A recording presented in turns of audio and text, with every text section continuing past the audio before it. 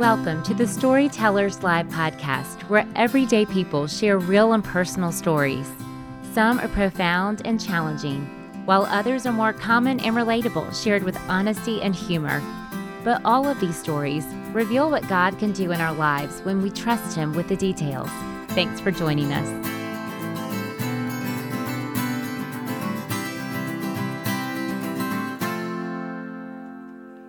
Hi everyone, this is your host Kelly from the Storytellers Live team. On each episode, you'll hear a different woman share her story of God's transforming love. These stories are recorded in a live setting at weekly local gatherings where we're aiming to build community through sharing, connecting, and encouraging one another. Most importantly, these stories reveal the faithfulness of God and how He can take what's ordinary and broken and exchange it for extraordinary and redeemed.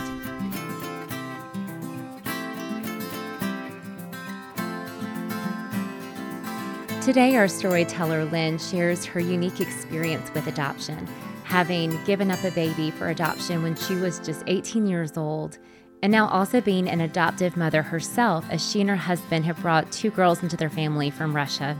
Lynn's decision at age 18 to give up her baby was beautiful and courageous, but it also triggered for her a lot of guilt, trauma, and shame. The process of healing has been a long and hard journey, but God has brought so much joy and restoration through the adoption of her twin girls and also being able to reconnect with her biological son. God's truly brought her full circle, and this story is not only a testament to His faithfulness, but also to the power of a mother's love. Here is Lynn. I am Lynn Ortiz, and I have 6 kids. When I was a teenager, I gave a child up for adoption, so that was my first child when I was 18. And then I have Andy, who is 22, and he's married, and he is awesome, too. And I have Sid, who I don't know if y'all know, but we lost a child to cancer. And so he's in heaven. And then we have Gray, who is 15, and he is a big wrestler. And then we have, I call them the Russians, which some people get offended, but they're not offended. We have our girls that we adopted from Russia, and they are 12, and they are awesome gymnasts. So that's our family. And my husband is Scott, and he's right there. And I tried to get him to speak today with me. I asked Robin, and she said no, because he is the normal one in the family. Like, I'm the crazy one. And so he was like the normal one that makes sense. And I'm going to say linear. He's very linear. And I tend to be popcorn and just pull out stuff. So I'm really going to try to be linear today. So my story starts, I was in high school, and I dated a guy all through high school. And the first time that we slept together, I went in and told my parents. I was devastated. I was a believer then. And my parents immediately the next day called the boy over, and we had to sit down, and they told me I couldn't see him anymore, and it was just teenage drama. So my parents sent me to Missouri to, I guess it was like a home that it was for basically rebellious youth, but it was like not sketchy. You know what I mean? It wasn't sketchy. It was like a Christian place. And basically it was parents that were having problem kids, whatever. So anyway, so I go there, and my parents were strict, and I always kind of scared them because I was, and I don't want to say bad because one of my friends listened to, I taped myself before, and I'm totally going opposite. But she was like, you weren't bad. You just did stupid stuff. Like, for instance, when I was young, I jumped in a pool, and like I could swim from the time I was 1. Like, I really was a good swimmer. Abigail. And I was trying to get my mom's attention, and so I acted like I was drowning. And so some lady jumped in with all of her clothes, and then it was just like, it was always just something stupid and embarrassing. And then I'd be like, why do I do all this stupid stuff? And so if I say I was bad, that's how I was bad, because I really was not. I was not wild. So anyway, so I'm in this place in Missouri, and in November, I started gaining weight, and I went there in September, and I started gaining weight. So I'd ask my friends, do y'all think I'm scared to death, but there's no way. There's no way. So the place got wind of this and called my parents. And they're like, you may want to schedule a pregnancy test for Lynn when she comes home for Thanksgiving. And just the shame, and I'm just like, this cannot be happening.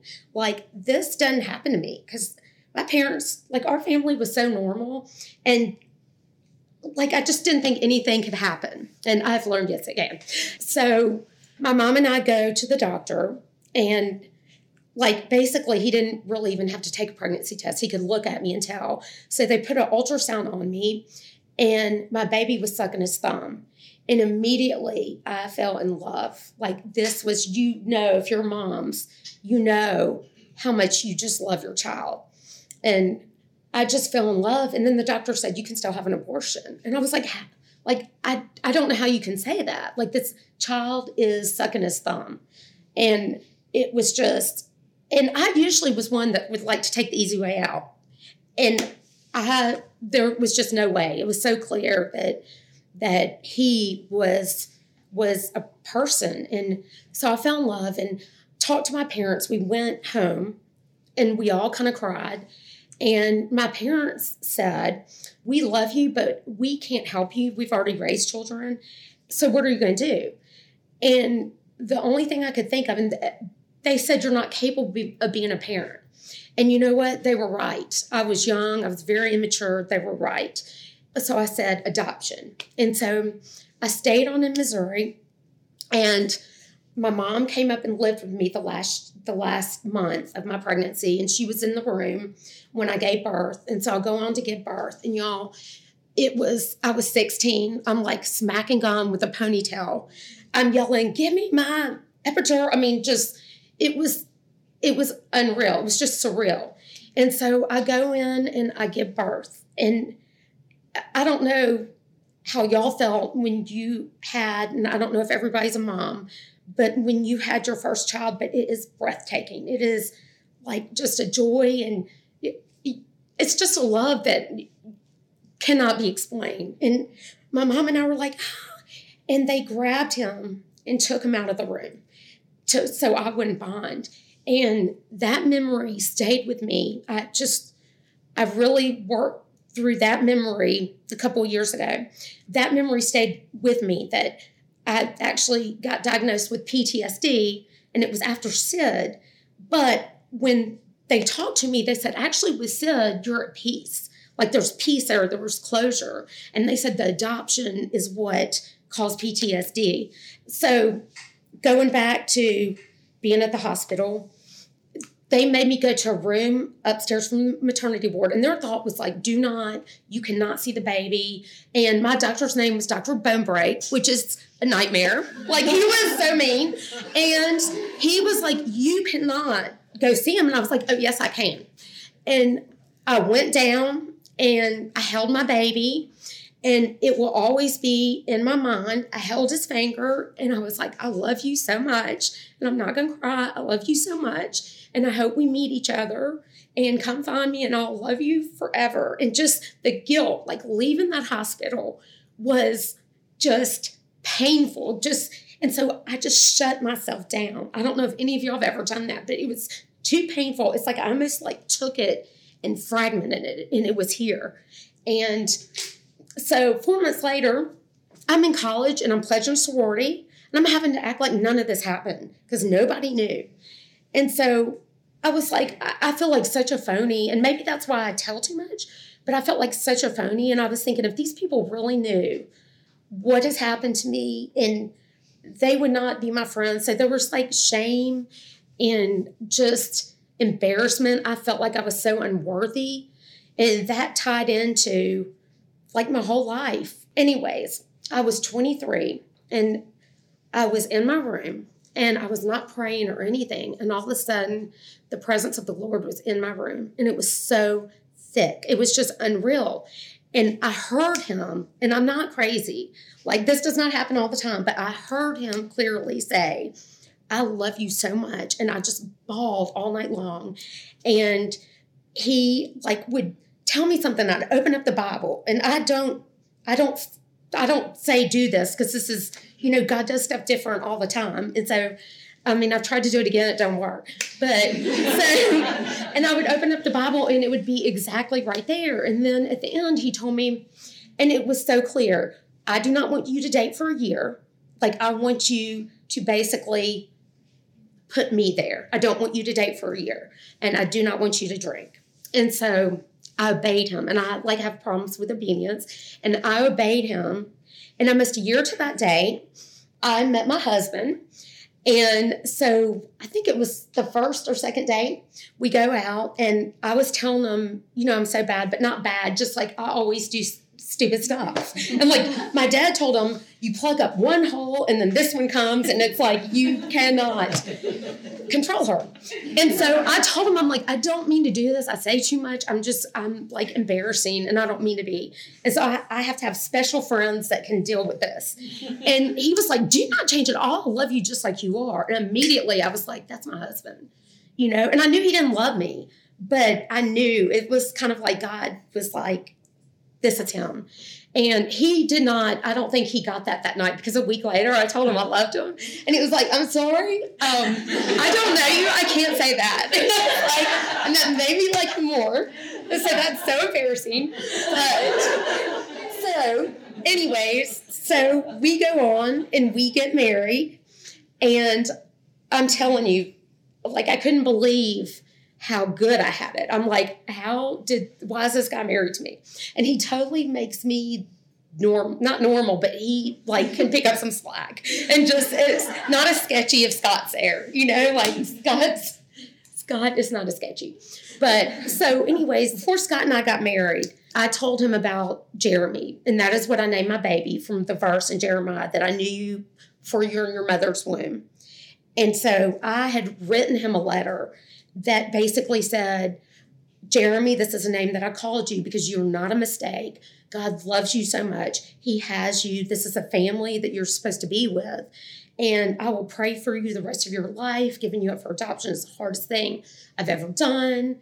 And so Scott and I are dating, and I tell him, I have this child I gave up for adoption. And if he ever comes back, if you can't deal with that, and I can't date you, like, if you can't deal, we need to end this right now, because that's so important to me.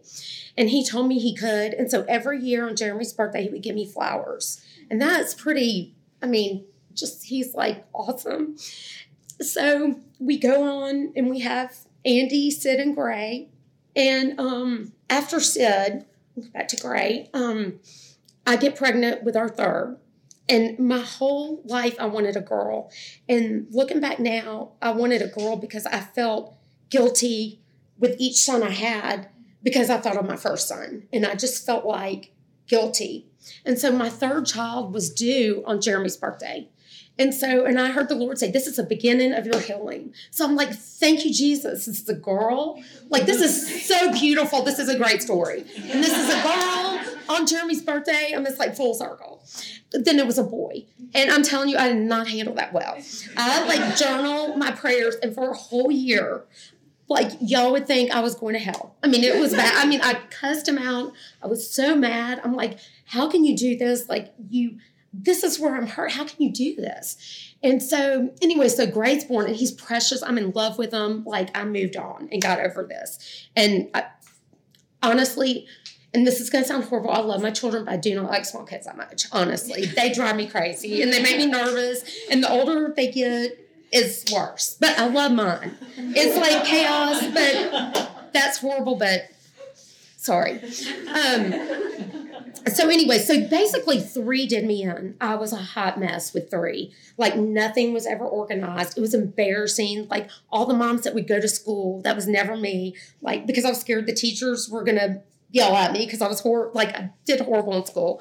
And so I was not that mom that was the good mom, that remembered the pumpkin, that remembered this. And so I was always stressed. So here I am with 3, and I'm even worse. And anyways, we move on with our life. And one day we're going to church, and we go to Highlands, and they have a fast every January. And we were not fasting. We eat like pigs during that, whatever. And so our church had just been built. And please, nobody get offended, but the coffee shop really freaked me out. I was like, it's kind of commercialized and weird, but I would totally get coffee. So we were in the fast, and Scott apparently had a vision, and he's not, look at him. He's not like this. And he has on his khakis and his polo shirt. He had a vision. He said, and I hope I get this right, but he said that he was in the coffee shop in line, and he saw a woman holding a little Chinese baby, and he knew that it was an adoption thing. And immediately he said he heard God say, "You have a daughter in Russia." And then he had a vision of a little blonde-haired girl. And he came and told me that. And he goes, "What do you think?" And I said, "I think you're freaking crazy. And I can't even handle 3. I don't like kids." And no. So the next week, he says it again. So I'm like, oh my gosh. So I turn around, we're going home. Our kids are in the back. And I turn around and I'm like, "Okay, boys, what do y'all think about adopting a little sister?" And Sid had a list come at that time. He goes, "That'll be awesome. We'll name her Catherine and we'll call her Katie." And I was like, And so we get home, and the fall before this is January. The fall before that, this verse, "Pure religion is this, to take care of orphans and widows in their time of need," had, and I know you remember that, it had kicked me in the stomach. And I was like, y'all, I know this is something. I don't know what this is, but I think I'm supposed to work in a soup kitchen. And never knowing how deep, which I know is so stupid, but I didn't realize really what that was. And so when we pulled up the computer on Russian adoption, that verse popped up. And I just said, oh crap, I knew that was God confirming. I knew. And I was so scared because I still just I'm a horrible mother. And it really came back from the adoption of just, how could I have walked away from a child? I'm a horrible mother. My kids stress me out. I'm just a bad mom. And everybody else would act like they had it together, and they'd be like, "We love this." And I was the one at playgroup saying, "I'm so stressed. This is hard." But my first baby had colic. It got better. But so anyways, this is January. And so I knew. I'm going to go back to the May before the January. Are y'all following me? Mm-hmm. The May. Okay. I felt like I heard God tell me I was pregnant. And I was just in this weird, God stage. It was I was on the Mount of Transfiguration. And I think all my friends thought I was so weird. So I went to the doctor and I saw Margaret Cubison. And I was like, I feel like God told me I was pregnant. And then I wasn't. So I went back. It was May 21st. And I wrote in my journal, I was like, "God, I thought that I was hearing your voice. I think I'm going crazy." And immediately I heard, "Watch this unfold." And so we moved to January. We've looked up the adoption agency. So we start the adoption process. We have the home study. The home study people come in, and they are I basically told them I really don't like small children, and I'm a horrible mother. Sid walked down the stairs and said, "I farted." And I'm clearly, it's so clear that we have no control of our household at all. And so I was good, they're going to say no. And then I could be that one God's got, that was just that. And they were "You're going to be perfect because you're honest and real and you're not scared of messes." And so I was and so we started the process. In October, we got a call and we got a referral of a little girl. So we fly over to Perm, Russia, and we go to this orphanage. And I don't know if anybody's been in a Russian orphanage, but it is absolutely terrifying. It is cold. It's exactly what you think it would be, black and white. And it just gets real there. It's not Birmingham. So we go and we meet this little girl named Oksana, and I loved her. She didn't feel like my daughter, but I didn't think that it would feel like my daughter when I first met an adopted child. And Scott immediately said, "That's not Katie." And I was like, what? And so, we played with her, and then I think Scott was starting to think, well, maybe I'm just wrong. Maybe just the reality of it is kind of scary. And so Scott and I went out to eat that night after the orphanage, and he said again, "I don't think that's Katie." And I said, "Let's just pray." And we prayed that if it was not Katie, for the door to be shut. And I was just thinking, of course it's Katie. This would not happen. And so the next day we had hired a doctor from Moscow that flew in and drove with us to the orphanage. And we really bonded with him. And he came in and he was going to read the medicals because we didn't get medicals sent over first. And he went in and came to us and said, I cannot believe this has happened. They have lied to you. And her medical records, she had FAS, she had all the stuff that we had told the adoption agency, if we get home, that's fine. But to go out and knowingly adopt FAS, we are just going to do what we can do to protect our boys too. And so the doctor said, I'm going to step out, and Oksana's in the room. She doesn't understand English, so she's in the room, and he goes, I'm going to step out and let y'all decide. And Scott and I just start crying. I'm like, this is a child. We can't just leave this child. That is, no, God's called us to this. We cannot leave her. And Scott was like, I agree. And so the doctor went in and saw our faces, grabbed Oksana, pulled her out, shut the door. And it was so clear that it was God, but it was unreal. And that morning before we went, we had a friend that had sent us a letter that said, basically, I woke up and I felt like the Lord wanted me to tell you that you're going to face some disappointment, but that he wants you to adopt. So don't be scared. And they adopted before and had a failed adoption. And so we just thought he was weird. That's so weird. So when that happened, we leave. We all get in the car. I'm sobbing in the back seat, shaking. The Russian doctor's sitting by me, and he's like, it's okay. It's okay. Scott's screaming, crying in the front seat. And I cannot tell you, it was the most bleak. It was another child. And we get back to the hotel, and I'm like, God, you took me down the one place that you could. It's like I have guilt. I have guilt with 2 kids. And I, for the first time, lost hope. I've never been like that. I lost hope. I threw my Bible away, cussed out God. I wanted to jump out the window and kill myself because it's like, I was like, God, I stepped out. I really did. I stepped out, and you did this. This just brings up all the adoption stuff. And it started coming up. And that night, Scott, I was acting like I was asleep, and he was praying spiritual warfare, and I just acted like I was asleep. I never heard him do that. And he told me, he goes, going through this, I have a taste of what you went through. And so when you're ready to find Jeremy, we'll find him. And Heather Johnson called me. She was kind of like my mentor then, because I was going to jump out of the window. I was throwing the Bible away. I was cussing out God. And she said, if you don't think this is part of a walk with God, that you're going to go through stuff, then you don't really understand. And so she said, the only way you're going to be able to get out of this is to give the sacrifice of praise. And I'd never known what that meant. And I got it that night because we got on our knees. She goes, get on your knees and start praising God. And so Scott and I got on our knees, and I felt super weird, but I would be like, God, we praise you. God, you're good. You're bigger than all this. You know the plans for us, and we're going to trust you. And it lifted the atmosphere, and I was still heartbroken and mad, honestly, and scared, and didn't understand, what about Oksana? I mean, she's a child.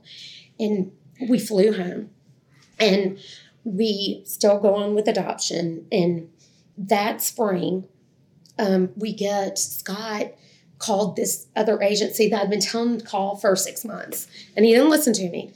And so, but God has that sense of humor because he will give one of the people where you need to go, but he'll give the other one the time. So it's nobody can say I was right. And so he came home, and I didn't even know he was going to do this. And he was like, I called Lighthouse, and they have twin girls that are 22 months old, and one of them has a cleft, and I think these are our daughters. And I was like, no, they're not. Absolutely not. And I mean, I thought they were pretty cute, but I was like, no, I can't handle 3. I was going to do 4. There's no way I'm going to do 5.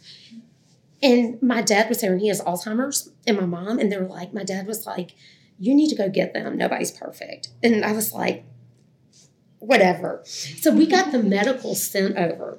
We got the medicals this time. So we sent them to UAB. And their medicals were 5 billion times worse than Oksana's was. They were 5 billion times worse. And I got off the phone with UAB, and basically they were like, you need to really think, because this is going to be a lot. It looks like there's going to be a lot of special needs. Katie's going to be a dwarf, which I don't care. I'm like, I can hem dresses. I don't care about that. And that looked like there could be fetal alcohol, just all kinds of stuff. And so I was scared to death. And so I called Scott, and he was like, I don't care. No, these are our daughters. And I got off the phone, and I put down the phone. And I was like, okay, God, you have to show me a sign because I'm not feeling it. I'm scared. And immediately I hear like a knock on my door. And so I go outside, and there is Emily Caddy that I didn't really know very well. She said, something told me that I'm supposed to paint this for you. Like, I'm supposed to give you this, but I feel kind of embarrassed because, like, you don't have to put it up in your house. And this matched the girls' room perfectly. And I don't even know if she knew we were getting twins. But this was one of the biggest things that God used for me to be like, okay, I'll do it. So we get our travel dates, and we're going over in June. And the whole time, Scott had not been nervous at all. He was like, it is fun. So we get on this airplane. There's this Russian guy. He didn't smell good.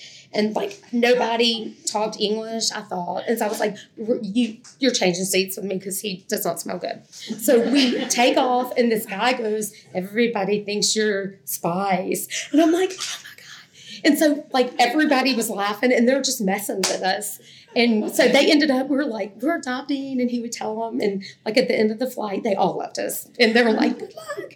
And so anyway, so we land in Chita. So now the new place where the girls are, it's in Siberia. So it's how many hours? 10 hours from Moscow. 6. So basically, we would leave and fly through the night, and it'd be the morning.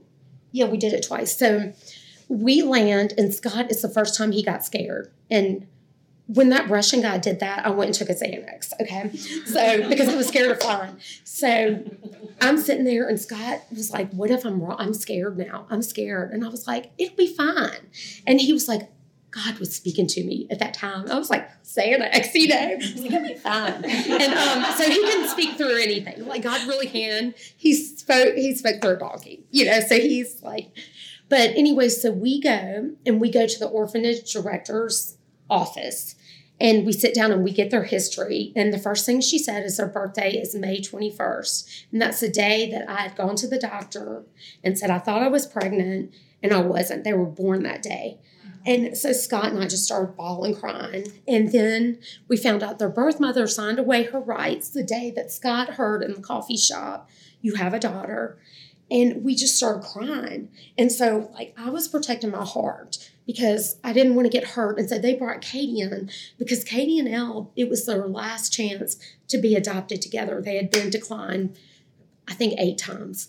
And this was their last chance. They had already moved Elle into another group so they could start the process of detaching. And so they brought Katie in first because that was usually where people declined because of her very severe cleft palate. Like, in pictures, she looked bigger. She was literally that big. And so she came in, and I looked at Scott, and he was like, that's her. And so we just start bawling, crying. And then they bring Elle in, and she is mad that she has to be taken off the playground. But then she got super happy because, like, I brought tons of clothes and toys. And I'm like, we're getting dressed. And in those orphanages, they never had their own stuff, never their own shoes, never their own clothes.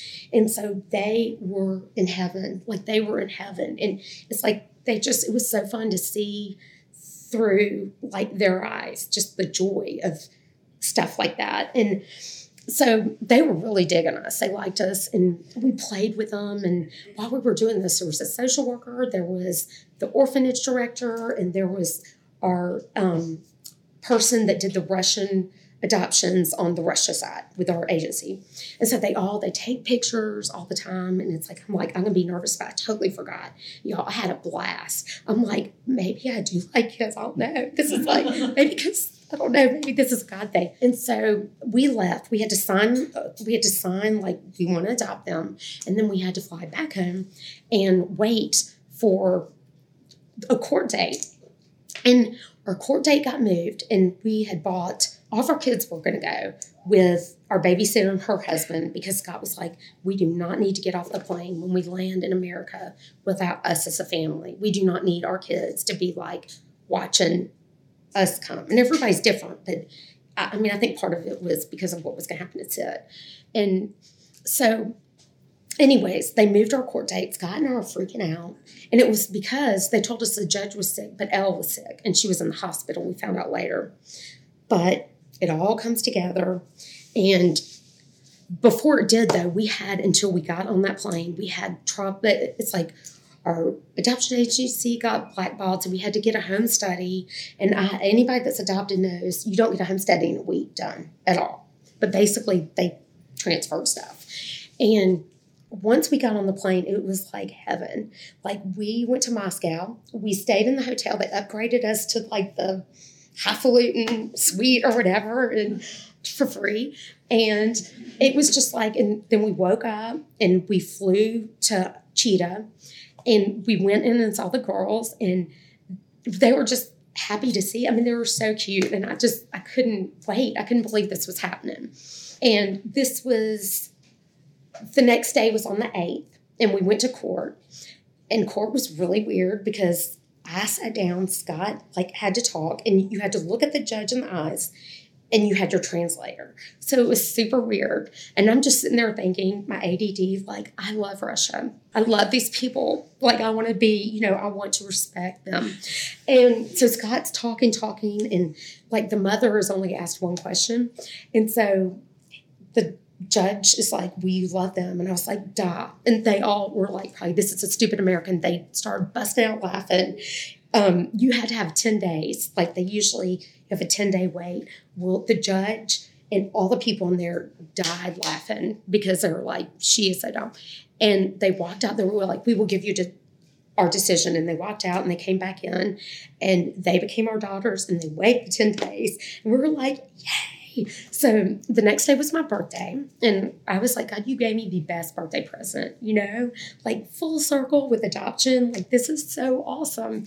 Gotcha Day was the day after my birthday. So it's like my birthday is still my birthday. You know what I mean? And we don't share. And so they love Gotcha Day. It's their high maintenance. So we, their Gotcha Day, we go and pick them up, and literally they do not bring anything with them. They ask for the diaper bag. And so we gave them the diaper bag, but I had outfit.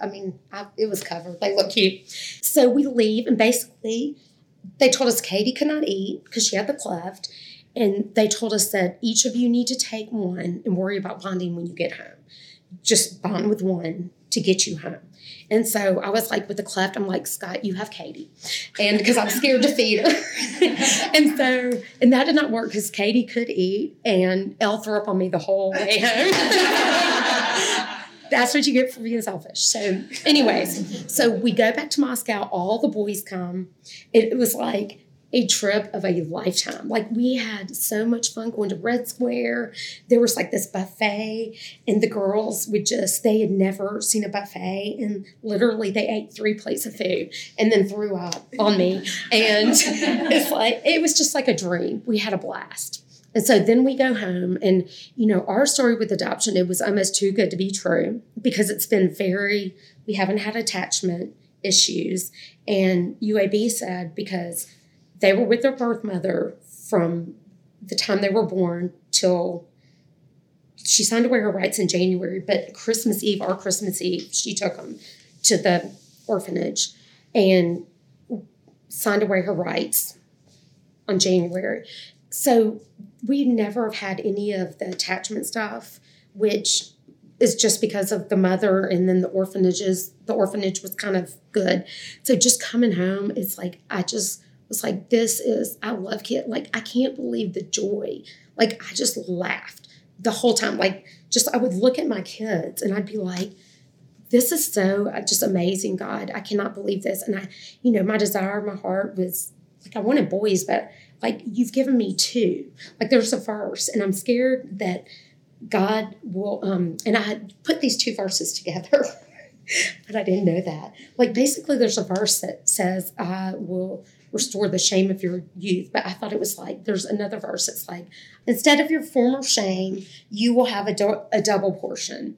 And that stuck out to me. And I'm the shame was not Jeremy at all. The shame was being a teenager, and the shame was losing my first child and just feeling like such a loser. So the girls were kind of they're living this monument. This may sound weird to us of how good God is. how absolutely awesome he is.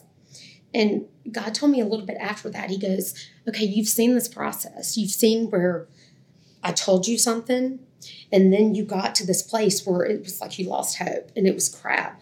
But you did not know while you were cussing me out, there was another family the same day that we declined Oksana in Russia, declining Katie and Elle, the very same day. And we're Facebook friends now, and she had all the guilt too. So when I was cussing him out, he was behind the scenes working all this out, not mad at me. He understood my pain, but he saw the bigger picture. And he knew what was coming, but he was not scared to let me have the process. He was not scared of my anger, my pain. He was not scared because it was really about him. It was not about what I was doing to make anything happen. And then we saw the elation of getting on the plane. It's like we'd won a war. And just, even when Elle was throwing up on me, I was like loving it. I was like, this is so awesome. And I heard him say one day, you know what, you're going to have to trust me one day, because one day something's going to happen and you're not going to see this goodness. This is a short picture of what I do, and you're not going to see on the plane, like, woo, until the other side when you get to heaven. And I thought he meant my parents, and it was it. But I lost more hope that night that we had the failed adoption, because I had trusted God and he seemed so untrustworthy then. I lost more hope than when Sid was sick, because I knew that that's what he was talking about. And also I knew when he wasn't scared, I'm like, Sid was scared of everything, so this is God. And so anyways, 9 months after we got home with the girls, I get a message. And Scott and I had gone on a date, and the message is, did you give a boy named Jeremy up for adoption? If so, it's me. It's on Facebook. And so I'm like, oh my gosh. It was Jeremy, and Jeremy's name is Zach. And so Zach and I stayed up and talked all night long. It's like we had known each other forever. It was bizarre. And he was like, I'm coming down now. And we were about to go to Hawaii. And basically we talked on the phone the whole time we were in Hawaii, which was so annoying for Scott. And and so basically, and it was just so many emotions and so much. And that's really when the PTSD really hit in. Like it hit in. And basically I was crazy. And so that comes to meet us on an airplane. And I'm like, okay, how do we tell our friends that here's this 22-year-old that's like now my son, awkward.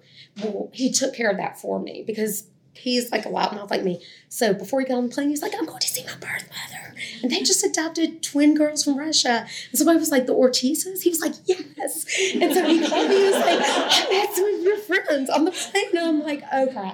I'm like, we're just putting it on Facebook because I don't ever want him to feel like I'm embarrassed about him. Like, I feel sketchy, but I don't want him to ever feel it's about him. It's just because, it's like just there, like here says, but I didn't want anybody to think that I was a cougar. Like if they saw me with them, which they never did, but I felt like they could but they never did.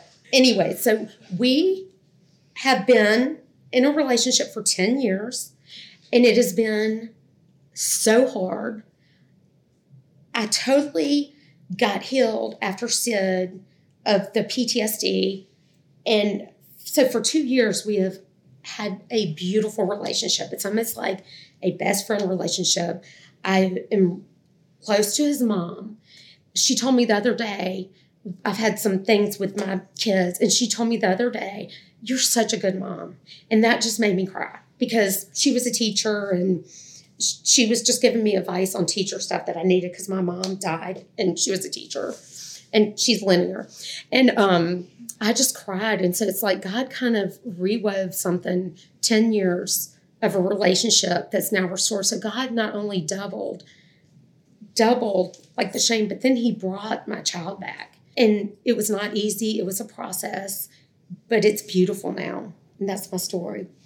And now, so we're going to share. I'm going to stay down here. So Zach is here. Our son is here. So do y'all want to share a little bit?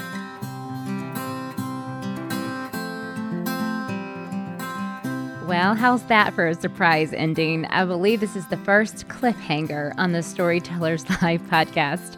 Be sure to tune in next week for part 2 of Lynn's story, which is a question and answer session with Lynn and the biological son whom she's reconnected with.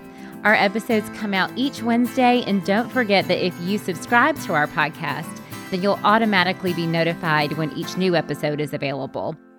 You can also get the latest news and announcements on Facebook and Instagram. You can find us at Storytellers Live, or through our weekly email, which you can sign up for on our website, and that's storytellerslive.org.